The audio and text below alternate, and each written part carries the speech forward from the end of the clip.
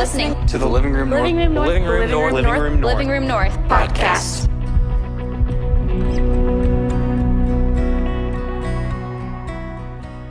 The last couple of weeks, we've been in a series called Did God Really Say?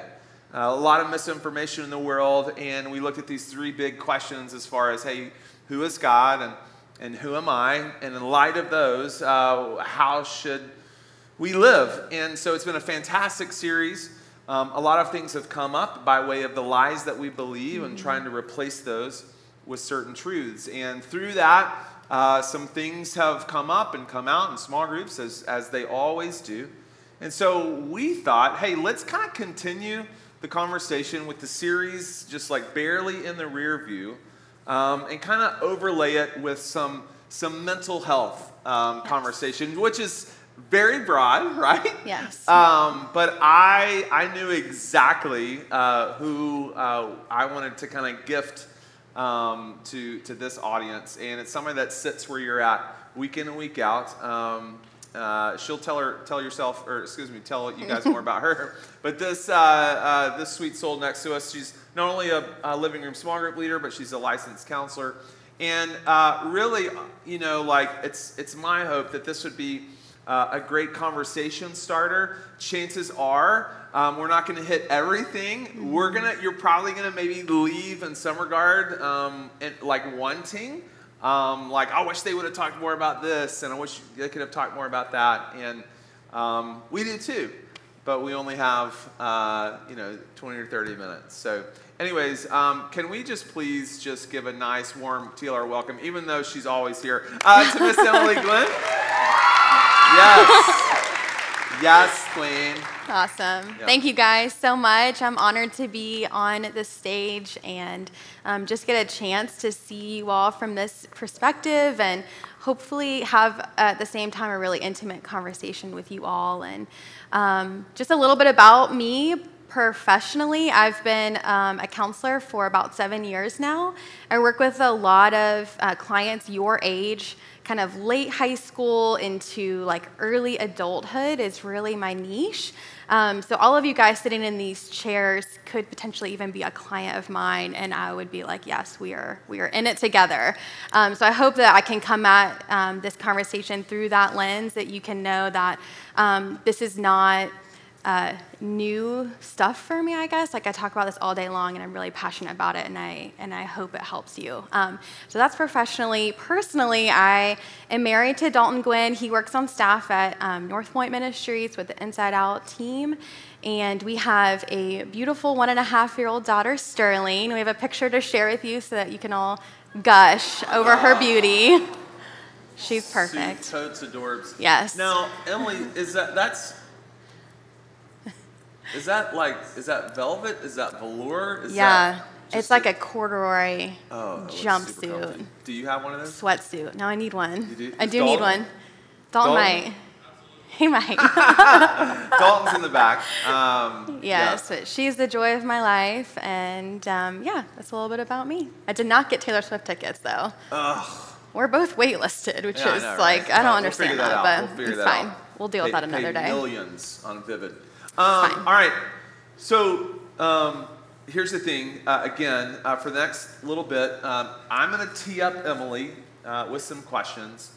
Some of you actually on the Instagrams threw out some questions that it's great because we had already started a conversation, and some of your questions they will be hopefully even answered in the dialogue. But she's going to do like 99% of the talking because she is the expert, right?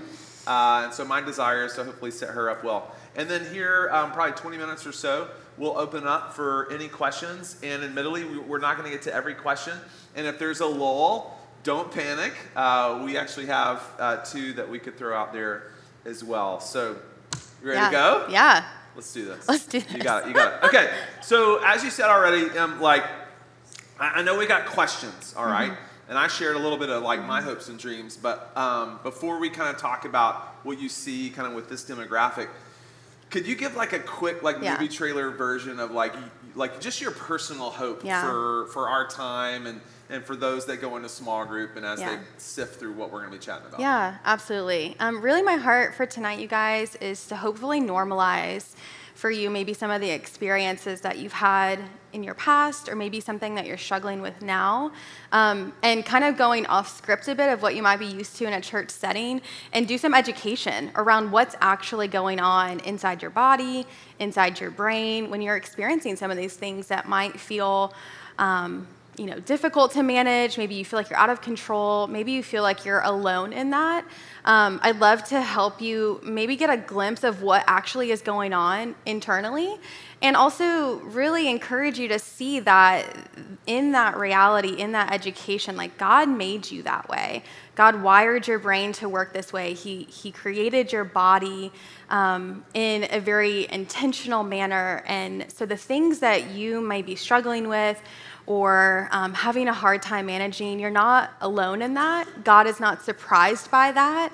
He's actually right there with you in those moments. And I hope, in addition to education tonight, can also really empower you to tap into the strength that God has available to you through his Holy Spirit. So that's a little glimpse of what I would love to encourage throughout our chat tonight. Awesome. Thank you. Yes. So you've already said your niche.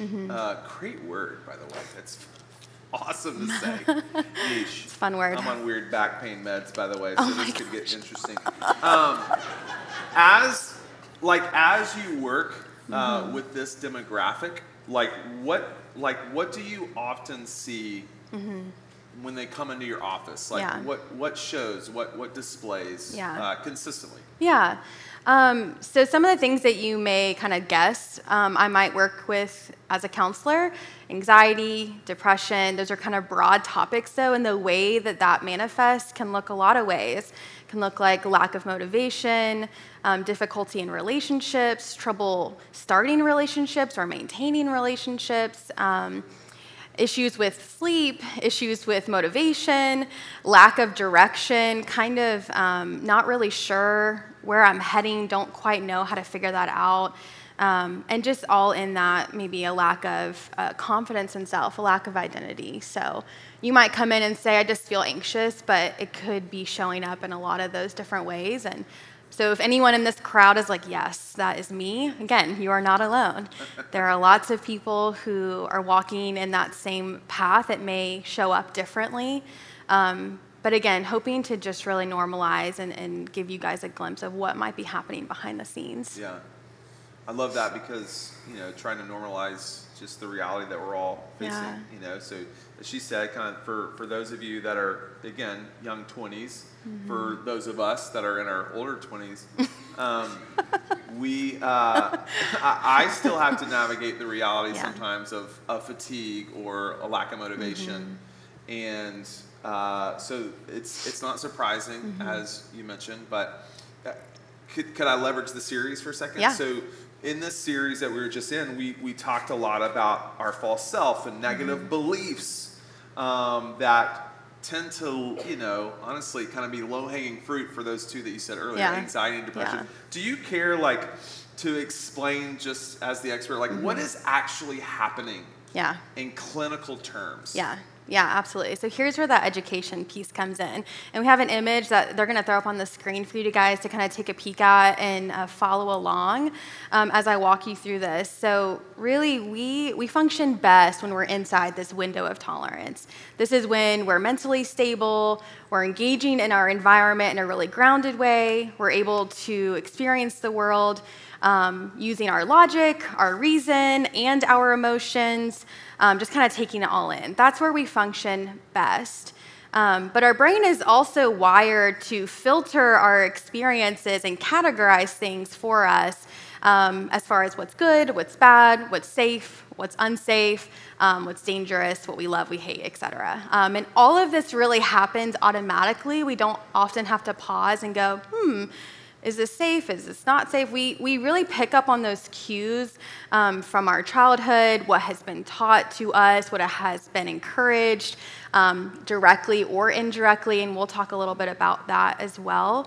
And so as we filter the world around us and kind of categorize what is good and bad, this is really helpful for us so that when we're out in the world and all of a sudden, we come across a threat to our safety, what happens is our brain picks up on that and automatically responds in a way to protect you.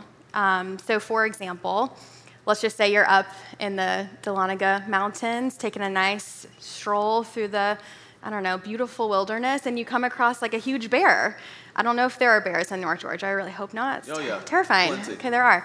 So let's just say you see a bear. You're not going to have to stand there and wonder, what should I do right now? Is this like a safe bear? Is this like a friendly bear? Should I give it a hug? Like, do I want to approach it? Do I not? Like, no. You are going to see that bear, and your brain is going to immediately filter that as a threat, and your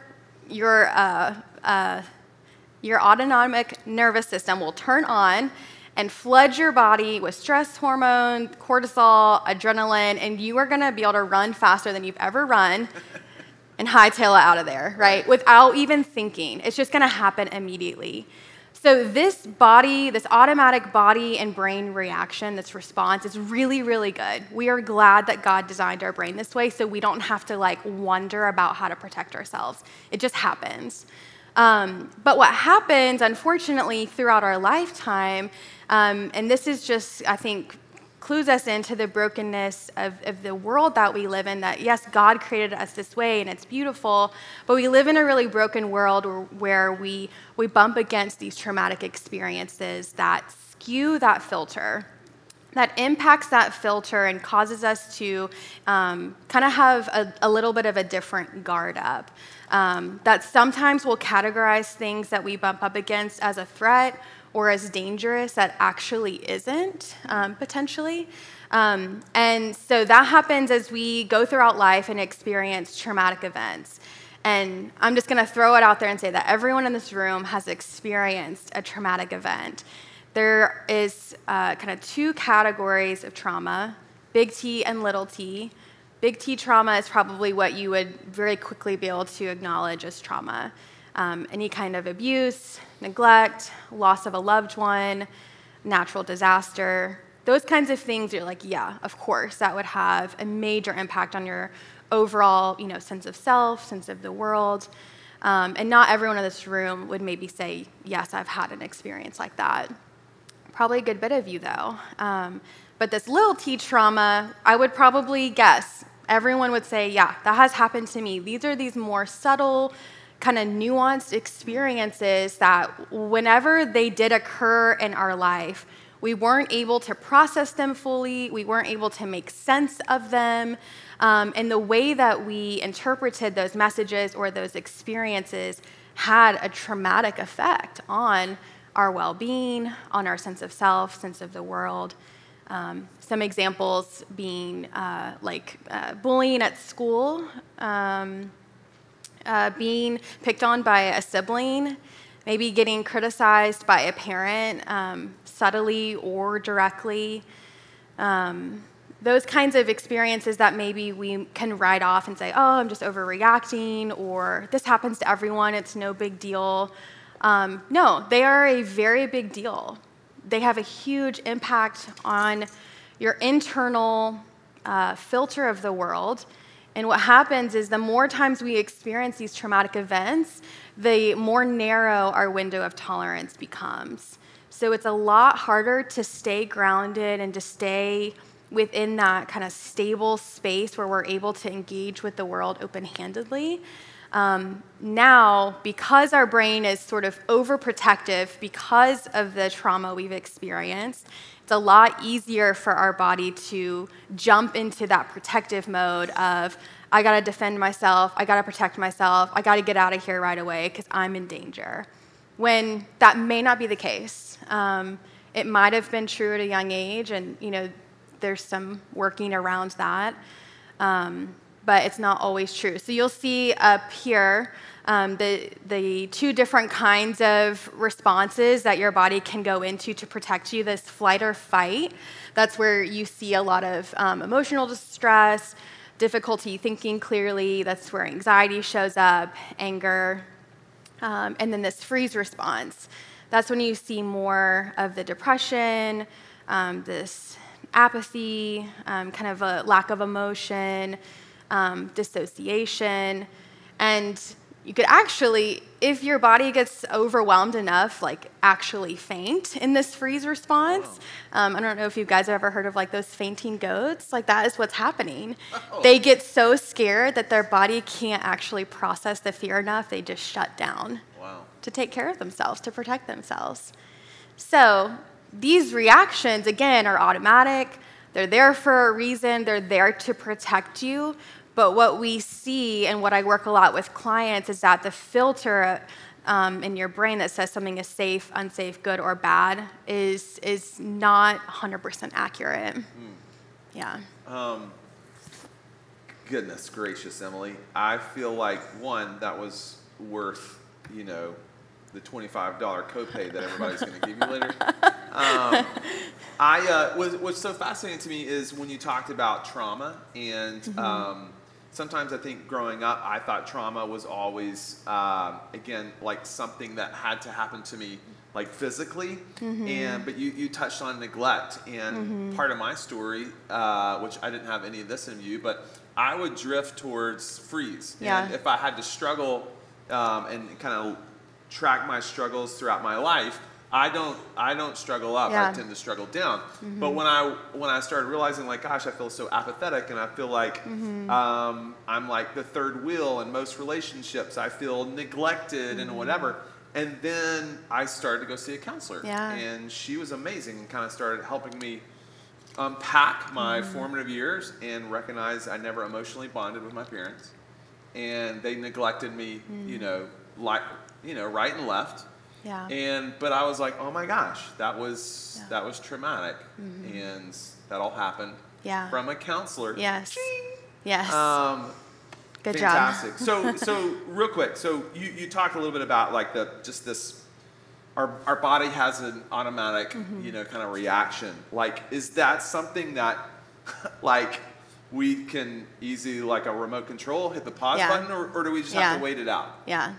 It's a great question. Thank you. I wish that we could. I mean, I guess you can wait it out, but what is happening when you're in these kind of protective modes? Again, your body's getting flooded with these stress hormones. You're like running on adrenaline. So eventually you crash. Like your body can't sustain that position of just being on guard for very long. So that's when we see a lot of effect taking place in your sleep, in your appetite, your ability to concentrate. So you could just wait it out, but we really would rather not encourage that. What we want to teach and encourage and empower, again, is to be able to come back into that window of tolerance and hopefully over time stretch that back out a bit. To teach your body and brain again to re-engage with the world through a new lens. Like we've been talking about, really renewing your mind. And I love the example that you shared from your history, because I think it's important to acknowledge, like when you were younger, to kind of shut down and withdraw, in a way, probably did protect you from that neglect that you were experiencing. Because if you had tried to like include yourself and like put yourself out there, I'm guessing you probably would have been shut down, turned away, and it would have caused more pain. So you learned naturally, if I just kind of keep to myself, it's less painful. And that worked for you. But as you grew older and started to hopefully find some healthy relationships, noticing this isn't working for me anymore. This form of protecting myself is no longer serving me, it's actually working against me. So that's when we really want to be able to say, okay, this old form of protection, this old way of relating to my world, maybe it did work at one point, but it's not working anymore. So how can I kind of come back to the reality of what's at hand and re-engage with my world through a new lens? So there are a few techniques that I often teach my clients, and I'd love to just kind of throw them out there, and maybe we'll have some time to walk through a couple. Yeah, please. The first one is deep breathing. I know this sounds super simple and silly, like it's whatever. Of course, counselors are going to talk about deep breathing, but it works because what this does is it allows fresh oxygen to your brain, which is really hard to say. Fresh oxygen. It's kind of hard, right? Yeah. And it niche, and it gives your body a chance to let those stress hormones kind of simmer back down. And it serves as a distraction as well from wherever your mind is getting fixated on, something from the past or something into the future. It kind of provides an opportunity to take a break from that space and come back to right now, which leads right into the next practice, which is grounding with your senses. Again, this is an opportunity to re-engage with the present moment by using all of your senses. Because what's happening when we're being triggered by something from our history is that traumatic memory or experience becomes stronger, becomes more felt than what's happening right now. So what we need to do is remind our body, like, no, I'm here. I'm in this present moment.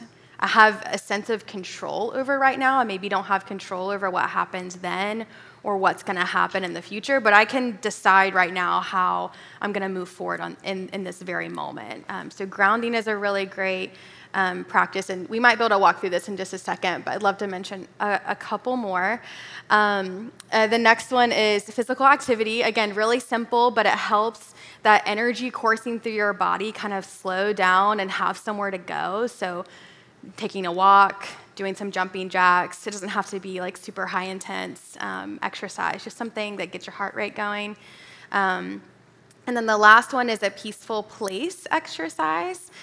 Similar to grounding in that you use all of your senses to kind of go somewhere else outside of that memory, but you're using your imagination to create like a new space.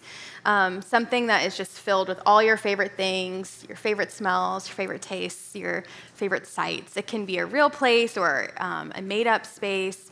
But this, again, just sort of gives this like childlike, imaginative space, room to breathe and grow and take a mental break from whatever is occupying your thoughts and causing you to be on guard. Yeah, I love that. Yeah. So those coping mechanisms, you care to just repeat them? Yes.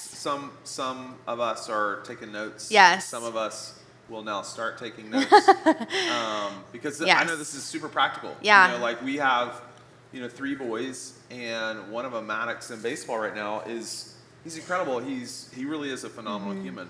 He loses his mind on the baseball field when things don't go exactly as planned. Yeah. And so Ellen and I are trying to show him even that, like, hey, flight, you're freezing, like all that stuff, and we feel like we're trying to give him coping mechanisms, and I don't know if we're, giving him the right ones. It's kind of like just trying to figure that out. But we've found that, oh my gosh, we need to do a better job of trying to help him cope in those moments. Sure. But it's hard. Yeah, it's hard work, and we'll talk a little bit more about that at some point too. But yeah, the 4 that I touched on: deep breathing. And I can walk through a technique that I often teach, if that's okay, in a minute. The next one is grounding with your senses. The third one is physical activity, so anything that helps get your heart rate up and get those, stress hormones a little bit of room to breathe. And then the last one is the peaceful place exercise. And you can actually probably Google most of these things and like find your own kind of quirky way of doing it, but those are good things to start with. Yeah. Okay, so you keep on like teasing out, yes. like when I teach, like whatever. Yes. So you can't, the room is yours. Yes. So can you teach some of these? We'll love that. As quickly as you can. Yes. But. I would love that. So deep breathing. We have a slide, again, an image to follow. The technique that I always encourage my clients to practice is called box breathing. So this helps you follow a kind of a rhythmic pattern to breathe deeply. Oftentimes when someone tells you to take a deep breath, you're like, that is like not a deep breath at all. We really want to breathe from our belly and give our body time to like sit in that space. So a lot of times I'll encourage my clients like to practice this, anytime they're triggered, but especially just like anytime during the day if they're bored, if you're trying to like fall asleep at night. But find something in the room that you can outline with your eyes and draw a box as you go through this. Maybe draw a box on your leg and really just starting on one side and breathing in for 4 seconds, holding that for 4 seconds, breathing out for 4 seconds, and then holding that again for 4 seconds. And really doing that as long as it takes to find that rhythm that's available. It's going to feel really awkward and forced at first, but if you can practice this every day, it becomes a really handy tool that as soon as you experience something triggering you, you're going to say, oh, I know what I can do, box breathing, and your body's going to be able to tune into that practice immediately because you've been really strengthening it. So I won't force y'all to do that with me here. That'll feel super awkward, but I will encourage you to do that in your small group tonight. Yeah. I Yes. can't wait to take videos coming around me. Yes. That's fantastic. Yeah. Okay, so got to move on. Sorry. So I know for some, maybe they've dabbled a little bit. Maybe they've been to counseling. Maybe they've heard some of these things. And some of these, and you know this too, do sound simple, like in theory. But do you care just kind of before we get to the Q&A, like what's like really going on in our minds and our bodies behind all of this? Yeah, for sure. No, y'all, this is hard work. Everything that I just like threw at you is like a month's worth of therapy, I think. So don't anticipate like walking out of here and like totally just dominating these new skills and like feeling like a totally new person. There's a lot in your personal life that's going to be working against this balance that you're seeking. Trouble with roommates, family issues, just problems in your world at work or wherever. So it's really hard work. And if you guys do try to implement these strategies and you're noticing like they're really not bearing fruit, there's really just a lot kind of working against you, or it's really stirring up a lot of those old wounds like we touched on that just feel really big, that's a really good indicator that counseling is probably a good step for you. Counseling offers a safe and unbiased space for you to come in and sort through all the areas of life, past, present, and future, learn some of these techniques in a really safe environment, and also help identify like what does trigger this body response, what does trigger you into going into overprotective mode, what's the root of that, where is that coming from, and potentially, hopefully find healing in that by the goodness of God and his redemptive power. So I would just really encourage you guys to consider what that might look like for you. And again, know that you're not alone. Nothing that you bring into a counselor's office is probably going to surprise them. They've most likely heard it before or read about it before. And to just feel like you have someone to process these things with and really, again, find healing there. Yeah. It's hard work to do by yourself, though. Yeah.